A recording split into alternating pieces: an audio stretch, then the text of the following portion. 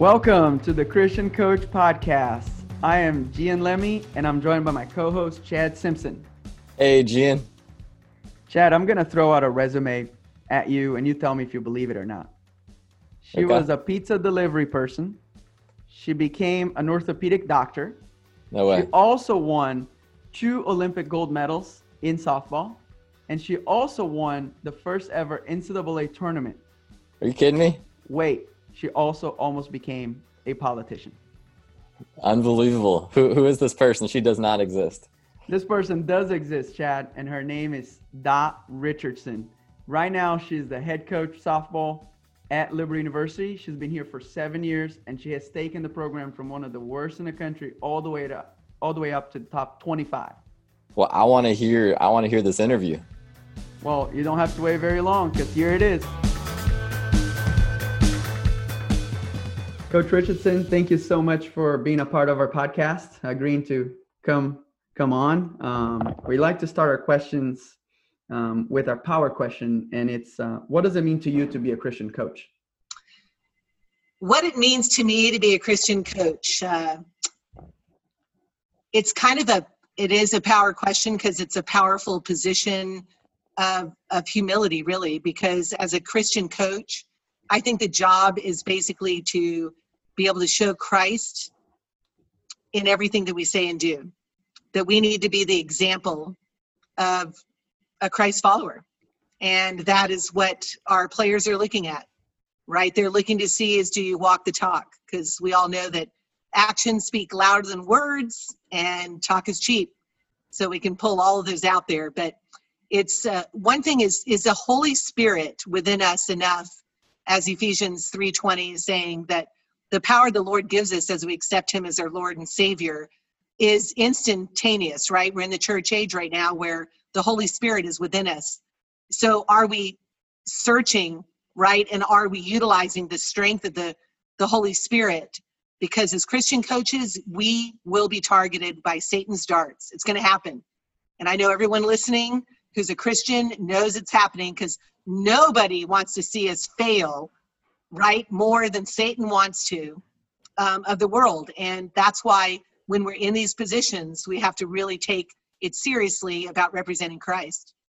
Yeah, that's a good point. I think when you have that Christian name on you, people are always looking at you in order, to point out if you're a hypocrite or not, and see if you really do walk the talk. I agree. Absolutely. What is something that you do on a daily or weekly basis to continue to stay close to the Lord and help pour into your students? I think as a lot of people, they'll quote Jeremiah 29:11. And I like to look at 12 and 13 because, God's promised to us, right, that he wants us to prosper, but we need to seek him. So are we making it not just a daily moment of devotion, but in our entire lives? Are we speaking to Christ, right? I mean, are we making it, we're having a conversation with our Creator? And I think that's what I try and do more than anything, is be reminded of that. And here at Liberty University, it's easy to do because you sense and you feel the Holy Spirit. But the question is, are you, as a Christ follower, having him within you and feel that power to arm yourself with the armor of God, right, in order to defend off the criticism that will come our way? And in today's society, it is getting more targeted, and it is getting more intense, and it's exciting for me because you can see Scripture beholding and befolding in front of our eyes. I would have to agree. I think it's and sometimes it's funny, people name one Bible verse and sometimes they forget to use the context of the verses around it, either before or after it. I think that's a good point with that Jeremiah verse. So you mentioned you're at Liberty now. You played at UCLA. You finished your career at UCLA. Give us a little brief story of how you went from UCLA to now at Liberty.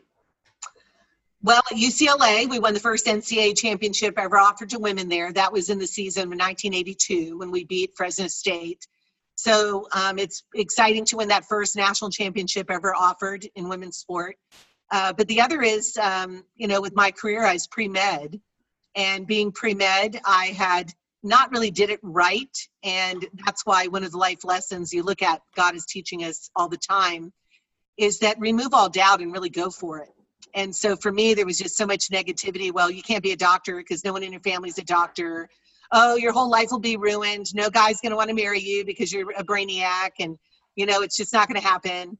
And so I secretively, just went out to apply for medical schools. And one of the big things, oh, your life is over, right? So the Lord humbles us. And I wasn't accepted to a medical school. And like I said, I'm not sure if I really did it right. But I got a job. And the only job I could get was delivering pizza.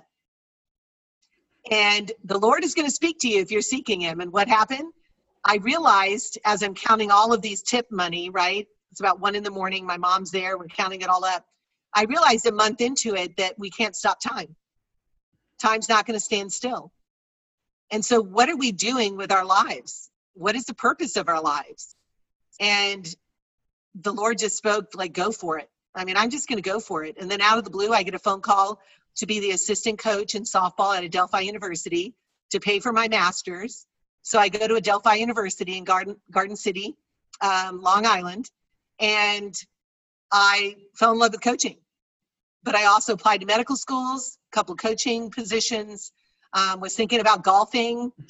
Someone had talked about sponsoring me for the golf school, and I got accepted to a number of medical schools, and I went for it. So I went to medical school at the University of Louisville in Kentucky.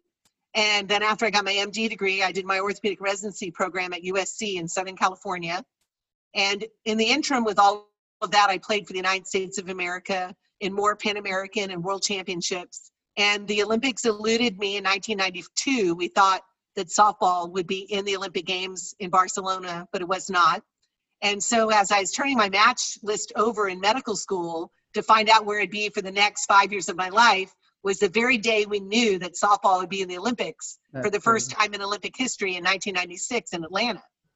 So it's so funny because I almost didn't want to let go of that paper, right, to the receptionist, because how that reminds us how we want to control our own lives and destiny, right? We're like, wait a minute, I want the Olympics, wait a minute, but what? And so then when I released it to the Lord too. I said, God, your will be done, right? I'm here to serve you. And what happened? Next thing you know, I get to my orthopedic residency program at USC. I'm loving it. I secretively tried out for the Olympic team.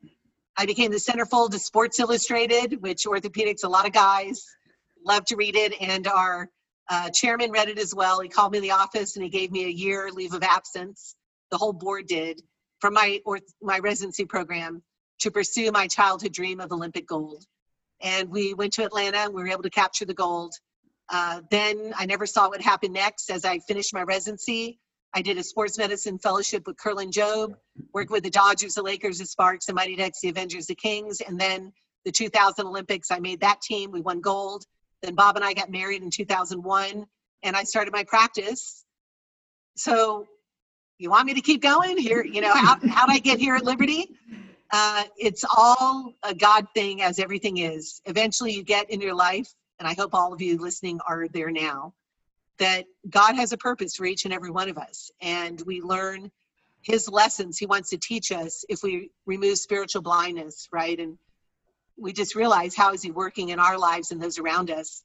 And after I became an executive director for a 300-acre sports health and education campus in Claremont, Florida, with South Lake Hospital. It's called the National Training Center. And I ran that as administrator for about 12 years. And next thing you know, I was told by this new CEO that I had a 6-month termination notice. And for 6 months, I was to form a not-for-profit. And because of Obamacare, they wanted to take all the sport entities of the National Training Center and give it to not-for-profits. And I had raised $3 million, and I oversaw all the cost centers. And particularly, 5-5-10, which was softball, was very successful. And so my not-for-profit was taking that over. And then I immediately, you guys, and I hope that everyone listening does this, when things in your life take a turn, right? Even struggles, as the book of James says, trials and tribulations, find pure joy. Why? Because we realize it's not about our will, it's God's will, right? We got to seek him.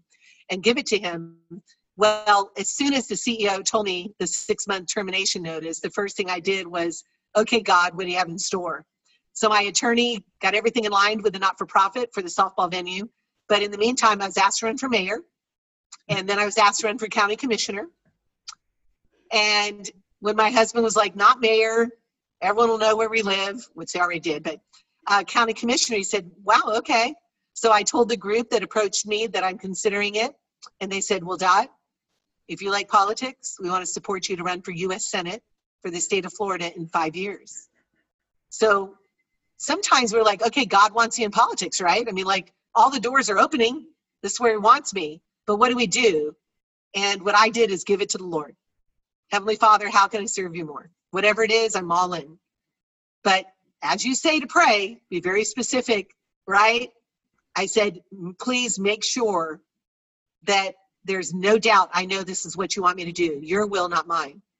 Next morning at 9 o'clock, out of the blue, I received a phone call from the athletic director at Liberty University saying their softball coach had retired and they're looking for a name in the game who could bring some instant credibility.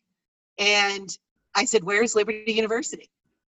And he said, we're in Lynchburg, Virginia, in the Blue Ridge Mountains, and we're the largest Christian university in the world.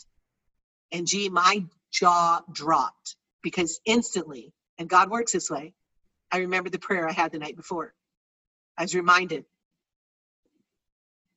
The athletic director said, we want to put Liberty softball on the map. I said, what does that mean to you? Be the top ranked 25 in the nation consistently, and Lord willing, win World Series championships with an S. Financially, we'll give you the budget to get there, and we want to build a stadium, and we'd like for you to design it. And I said, sir, I'm humbled by this opportunity, but you may not realize this. I have never head coached in college before. And he said, and I quote, we realize that, but we feel the Lord is bringing us to you. I got off the phone, called my husband, and he was like, this is a God thing, we got to do it, right? What are the odds of that, right? So we come to Liberty University, and it was very humbling. You know, it was like the softball field was like a rec field. Our offices were in a double-wide trailer, but we knew God wanted us here. So for everyone listening, it's like, how do you know?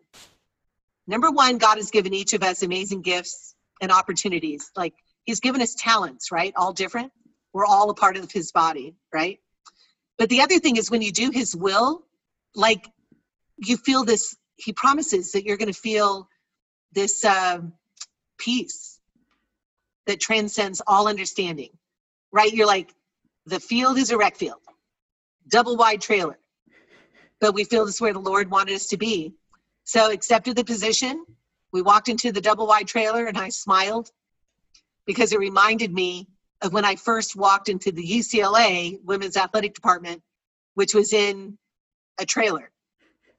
And I said, wow, God, I sure hope you're foreshadowing what the future holds for Liberty softball. And that first week, I met with contractors and architects, and they said, Coach, what do you want in the stadium? And you guys, they practically built it, you know, the way I designed it. Of course, I wanted more seating. I wanted it a little bigger because, man, dream big, right, or go home. But it is one of the top stadiums in the country. So blessed. We took, because of God, he's like in control. So coaches, just give it to him. Give it to him. We went from 276 RPI out of 296. That means only 20 worst teams in the country. When I inherited the team, the highest we've gotten so far is 22 in the country. And it's just, God is moving. I mean, everything that's been happening at Liberty as a university, and you see it, you know, in tennis as well, and you look at softball and other sports, but God is amazing. Yeah. It's my next question would be about the culture that you instilled, because you can't just go from 270 or 252 to 22 in the country with just talent. You gotta have a culture, you know. How is your coaching philosophy different because you're a follower of Christ? Well, I wasn't sure if my philosophy was going to work, actually. You know, I didn't have any head coaching experience. But I coached the way that I wanted to be coached. The difference is that, you know, I've played at the top level. So can that way of coaching affect players that talent is not there yet? Right? But I made a commitment. I said, Lord, I will be the coach that you want me to be, that honors you and all I say and do. And I thought, how can I learn from Jesus? What kind of coach would he be? And I try to do that. And yes, I definitely fall short of the glory of God, right? And sinful nature is there, but I always go back to him, right? And particularly with umpires, right? I'm like, okay, I pray before I go out and just say, okay, Lord, let me honor you. I do not believe in cursing. I do not believe in lack of discipline, all of those things. However, I'm a player's coach. What does that mean? First and foremost, they need to know that you love them. And I tell them, I love you no matter what. I don't ever want to hear somebody say to their parents, I'm not playing because coach doesn't like me. If I didn't like you, you wouldn't be on the team. So let's be clear about that. But the number one thing is that God loves you. And just like the Lord, I can tell you that I love you unconditionally. Whether you're a starter or not, whether you're on scholarship or not, are we clear? Right?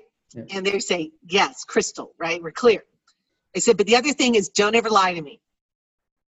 Be honest. There is nothing that will happen with you in your life that you can't come to me to talk to. It's not going to shock me. I've been around. It will never shock me, and I'm not here to judge you. As God said, he said what? As you judge, you shall be judged. I'm not the judge. I'm not here to define what sin is. God has. My role is to help you reach your full potential in the academically, athletically, socially, and above all, spiritually. So to me, a true win, a championship culture, as an athlete who's been able to reach the top of the game, it's not about, home runs or strikeouts or wins or losses. It really is once your players are bought in to play with a freedom, a sense of freedom, when they recognize that you don't earn God's love, right? It's grace, that he's given you gifts and talents, that you're pleasing him is strictly by you maximizing your attitude, your effort, right? And your commitment to be your best in everything you do. And if our talent is there, we'll win. Right? It's simple. You will. And we make it so complicated, right? And then we bind our athletes up so much. They try and be perfect. And with women, they try and be perfect. I'm like, you're not going to be perfect. We might have moments of perfection and cherish those, but it's the journey, right? It's the effort that's put in, and it's the drive to excel. That is what's going to catapult you to your maximum potential, right? And once when they're there, your best is good enough. Have you as coaches said your best is good enough? It may not be your best performance ever, but if it's the best you have today, I love it, right? Yeah, that's some good thoughts. Coaching women myself, I would have to agree. It's giving 100% what you have that day. Yeah. And knowing fully well that you're never going to achieve perfection. As women, let me tell you, you know it. One, they listen to negative things of other people. They do. They're trying to please other people constantly, right? But if you say, focus on pleasing the Lord, that's the most important thing. They don't want to let their teammates down, right? So you ask the team, what will let you down? And what do they always say? Not giving your best, not trying hard, right? Yeah. You can control those things. It's not batting 1,000. Yeah, you can't control the outcome, but you can control your effort. And when I see a batter, I would have to give a hit and run signal with nobody on base to get her to swing the bat. They're playing with fear. So as a coach, particularly as a Christian coach, and if not all of our players are Christian, you don't have to be a Christian to go here, but you're going to hear about Jesus Christ. But the thing is, where are they at in their walk with Jesus? Do we know that as coaches? When I talk recruiting to travel ball coaches, they don't know that. Do we, as head coaches, know where their faith lies? Are they so much into the world, right? And that's when I started a Bible study. You know, we talked about it going over the rapture and Revelation. I haven't even gotten there yet. And we started at the beginning of school because I realized, wait a minute, something's missing. Before you can dive into the Bible, you've got to believe that God is real. Does he exist? Well, let's prove it. You got to know you have an adversary. And Lucifer, right? Satan. He deceived a third of the angels, the fallen angels. And Revelation reveals not just the end of the world, what's going to happen, and the eternal state we'll all be in eventually as believers and even non-believers where they'll be. But it talks about the spiritual realm, right? The spiritual battle from a fallen, rebellious creature to its creator. And I mean, we got to wake up about that, right? So it's been really fun to go, does God exist? Let's prove it. The theory of evolution, debunked it. I mean, it can't be real. Science doesn't prove it. It goes against all science and laws of nature. It's ridiculous. And then you look at, wait a minute, is the Bible inerrant, infallible, and the inspired word of God? How do we know that? And then we prove that, right? And it's been so awesome, but I had to attack those, like race. We have all of this going on about race. There's one race, people, and that's the human race. All of us are shades of brown. We are all related. Shades of brown. So for me, a little lighter, I'm recessive. Hello, I'm recessive genes. For those that are darker, dominant, right? So let's use science and be smart about things, right? And get to it. So that's a big thing I've been working with this team a lot about, realizing that, wow, we've got to tackle science, right? We've got to tackle true belief, to be bold.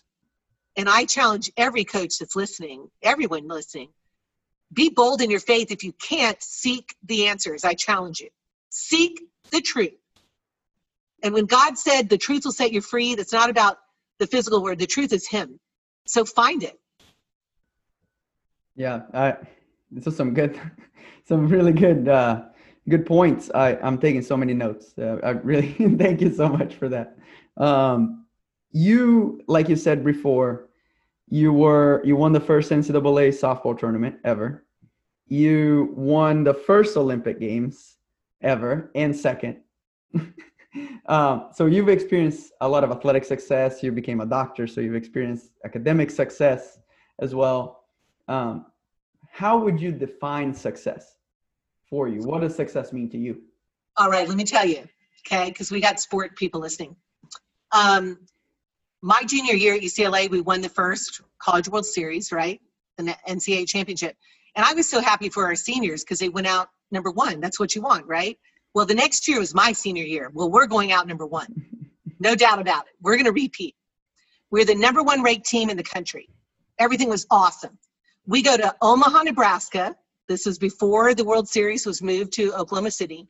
So we're in Omaha, Nebraska. And the first game, I mean, gee, it was like, I was 4 for 4, baby. I mean, another Olympian, a teammate of mine, Sheila Cornell, she had a grand slam home run. Everyone in the stands knew who was going to win. The biggest question was who would come in second. That night, we all go out to eat, and I'll never forget it. I had a milkshake that didn't really taste right. We all got food poisoning. 8 out of 9 starters, right?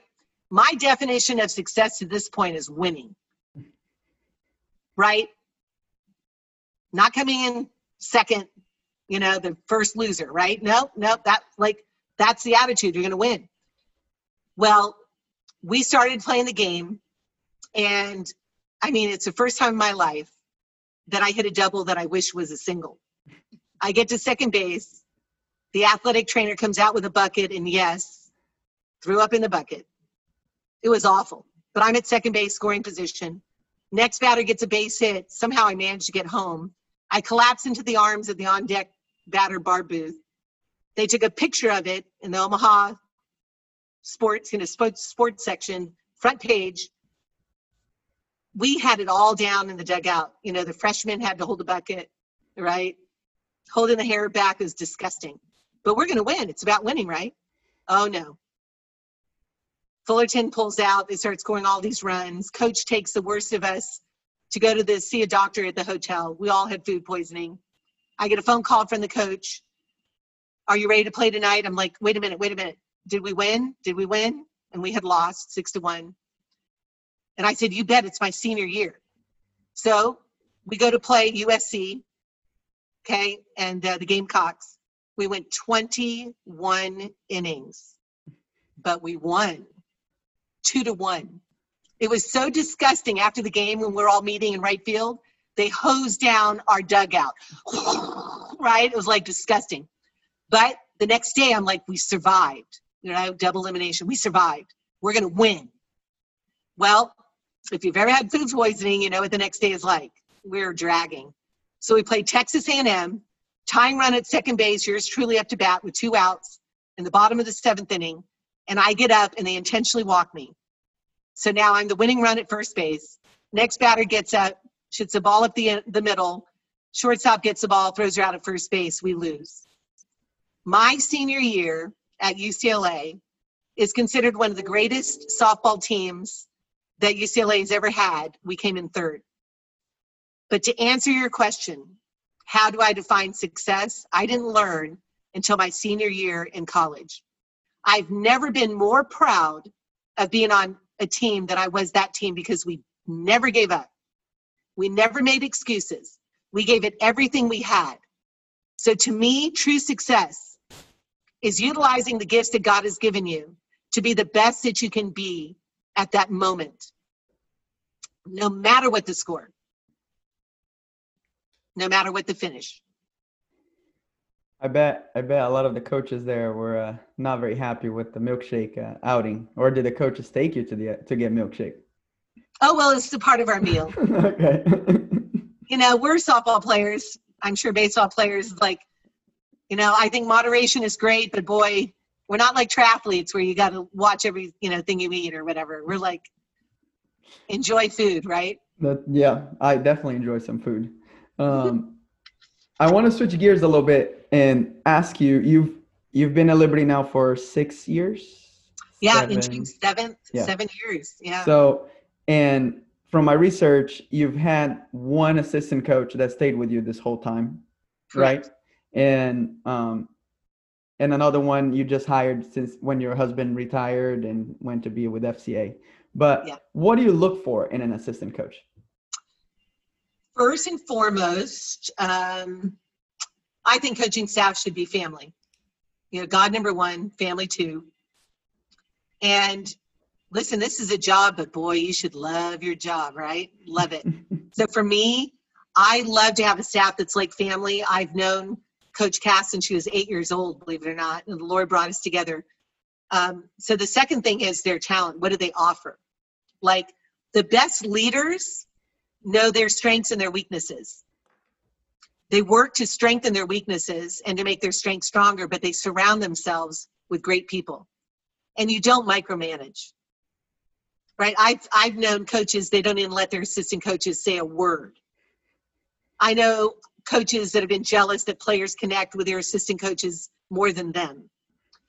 As I look at my role as the head coach is to make sure that I'm orchestrating my goals for the team, which I've prioritized are God's goals, to be able to let our kids play with freedom and surround them with the best, knowledgeable, and Christian coaches that I can.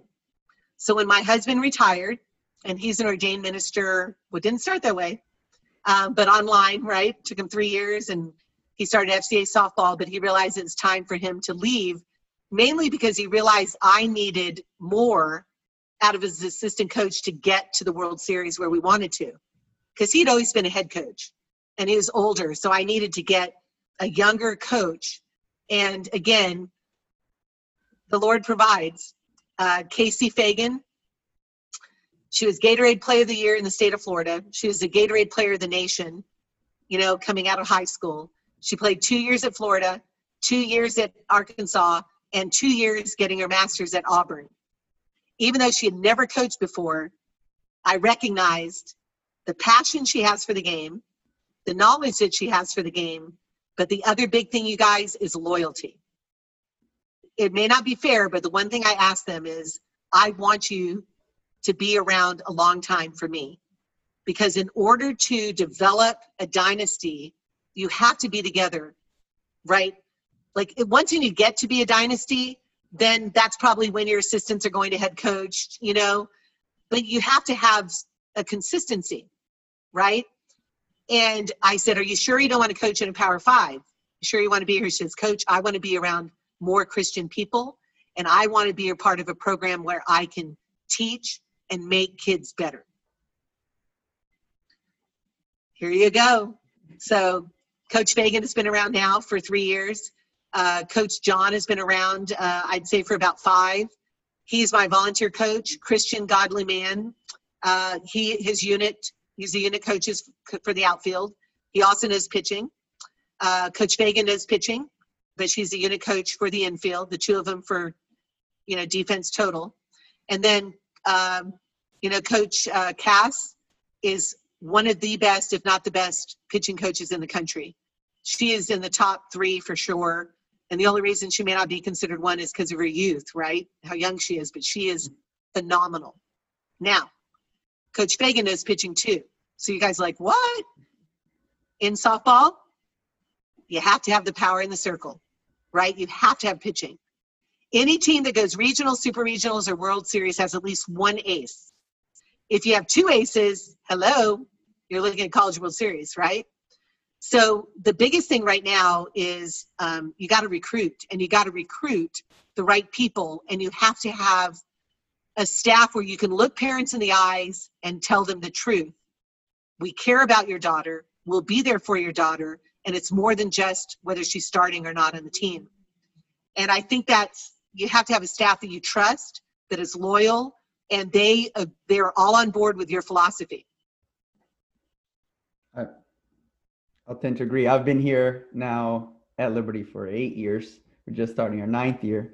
And I would agree. I think if you want some type of consistent improvement, you got to be consistent with everything that you do and continue to get better little by little. I think there's a quote that says, progress happens too slow for people to notice, and failures happen too fast for people to ignore, Yeah, and I think I always keep that in the back of my mind, that sometimes you do want to take it from 272 in the country to top 20 in 1 year, but and maybe they'll make the news if it happens once in a lifetime, but that's not how progress works. And the thing too with assistant coaches, you have to empower them too. Like I trust them implicitly. They have earned that trust. But not even earning it, it's like they're entitled to it. And then if they don't earn it, right, you see that, wait a minute, it's not jiving. That's when you need to search for another one. You know what I mean? But I've been very blessed with that. And I think they enjoy what they're doing because I don't order them what to do and micromanage what they do. They have a sense of freedom. And, Coach Cassman offered head coaching jobs and, pitching, pitching, coaching, for Power 5s and stuff. And I told her, I said, we want to do something that no one has been able to do, right? Is to be able to win World Series from one of the largest recognized colleges, Christian coaches in the Christian universities in the world, when everyone thinks it's impossible, right? Nobody thinks it's impossible when we talk about World Series championships. And now look where we are, and we have a long way to go, but boy, we're excited about it. I have one more question. Do you have some time? Oh yeah. All right. I'm yours. What books or podcasts that you've read recently or a long time ago that you would recommend to a younger Christian coach who may be just starting a career in coaching and needs some guidance on how to use his or her faith to impact the players and the staff around them? Well, the Bible's number one. I mean, there are books, Learning from Jesus, right? The other thing you can look at, the FCA has got a lot of strong books, with the John Wooden books as well, taking, faith into, coaching. your players, that's one thing I need to strengthen, is really to be able to dive into more. But I realize I'm more of an audible learner. I just I have this experience, and I definitely realized that in coaching I needed to learn more. So what I did is I went to classes to become a 4-star coach. I'm one class shy. And it's funny when you're in a class with travel ball coaches and other coaches, they look and see you as an Olympian sitting there. But I think as a coach, you can never stop learning. I love video, looking at video. We'll watch baseball as well and see some of the top hitters and utilize that in regards to teaching and bringing that to the athlete.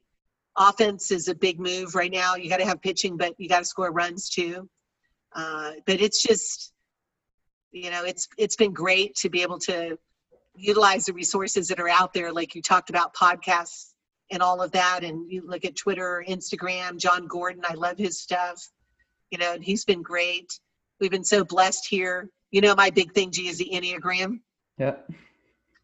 For those that don't know, Enneagram 9, Enneagram personality, it's helped me a lot because I'm a 7, and so wing 8. And so for me, I didn't really know, how do I teach someone who's a 1, right? Whose personality is a 3, whose personality is a 5 or 6 or 9.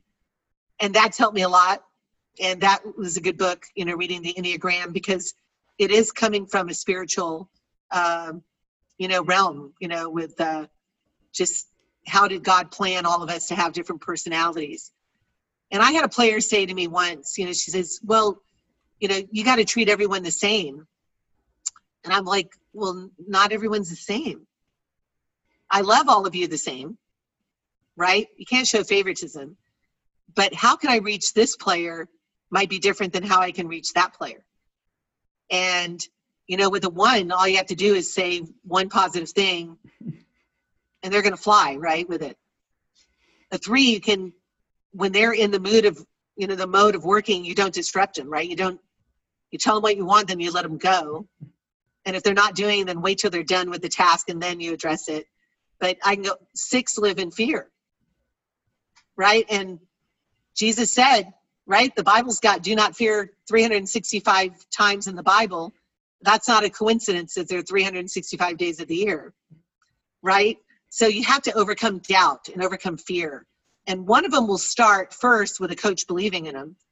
But you have got, as a great coach, a successful coach, you have got to let that individual be able to inspire her or himself, right? The motivation has to come from within. They've got to believe within. Because when you're standing out there, whether it's on a court or on the diamond, it's them, it's not you. And that's one thing with ego and pride. You got to let it go, people, right? It's got to be when they compete, the show is on, baby. And let the show give you input as a feedback as a coach, what more you need to work on. Don't think it's a reflection of you on the field, right? And I tell parents the same thing. Let the athlete express the gifts God's been given, and you evaluate how can I help them do it more freely. Thank you so much. This conversation has been incredible. I've taken so many notes. I can't wait to share them with my team as well. We like to finish the podcast with asking you, how can we be praying for you? One, obviously pray for the entire world and society, what's happening right now, knowing that, just pray that Christians become so bold to be able to share signs of the times and explaining the rapture and what's going to happen in tribulation period. But the other thing is pray for our university as there's a change in leadership. Pray for our program as well, and all of our programs. It's an exciting time to be aflame. With softball, I just pray that Christ is first in all of their lives, because I have never seen a generation as targeted by Satan as this one. From sexual immorality, the passing of trying to legalize pedophilia, and that was voted on in California and passed, to sex trafficking, to homosexuality becoming a norm, redefining marriage, to heterosexual relationship out of marriage. I can go on to just the battles they're facing with mental health and anxiety, to the technology, that can reach them. I mean, it's just, Satan knows his time is coming to an end, and boy, he's trying to take everyone down with him. And I just pray for all of us to be protected with the armor of God, to be able to keep our soul with him. Well, that's great. Let me pray for you, and then we'll finish it up. Thank you. Dear Jesus, thank you so much for this conversation, the opportunity to hear from Coach Richardson. Like to lift up her team, the athletics program at Liberty, and the leadership at Liberty as they're getting a new president. Lord, I pray that you'll be with the people making decisions, that they will seek your guidance first and foremost. And I pray for the people under them that they'll continue to pray for the leadership, continue to seek you, put you first in their lives as well, so that they know what God's desire for their lives are. And Lord, I pray that you continue to work in the world, make the Christians bold enough to speak your truth and not be shy about it. Lord, thank you again for Coach Richardson, and help us to glorify you and honor you in everything we do. In your name I pray. Amen. Amen.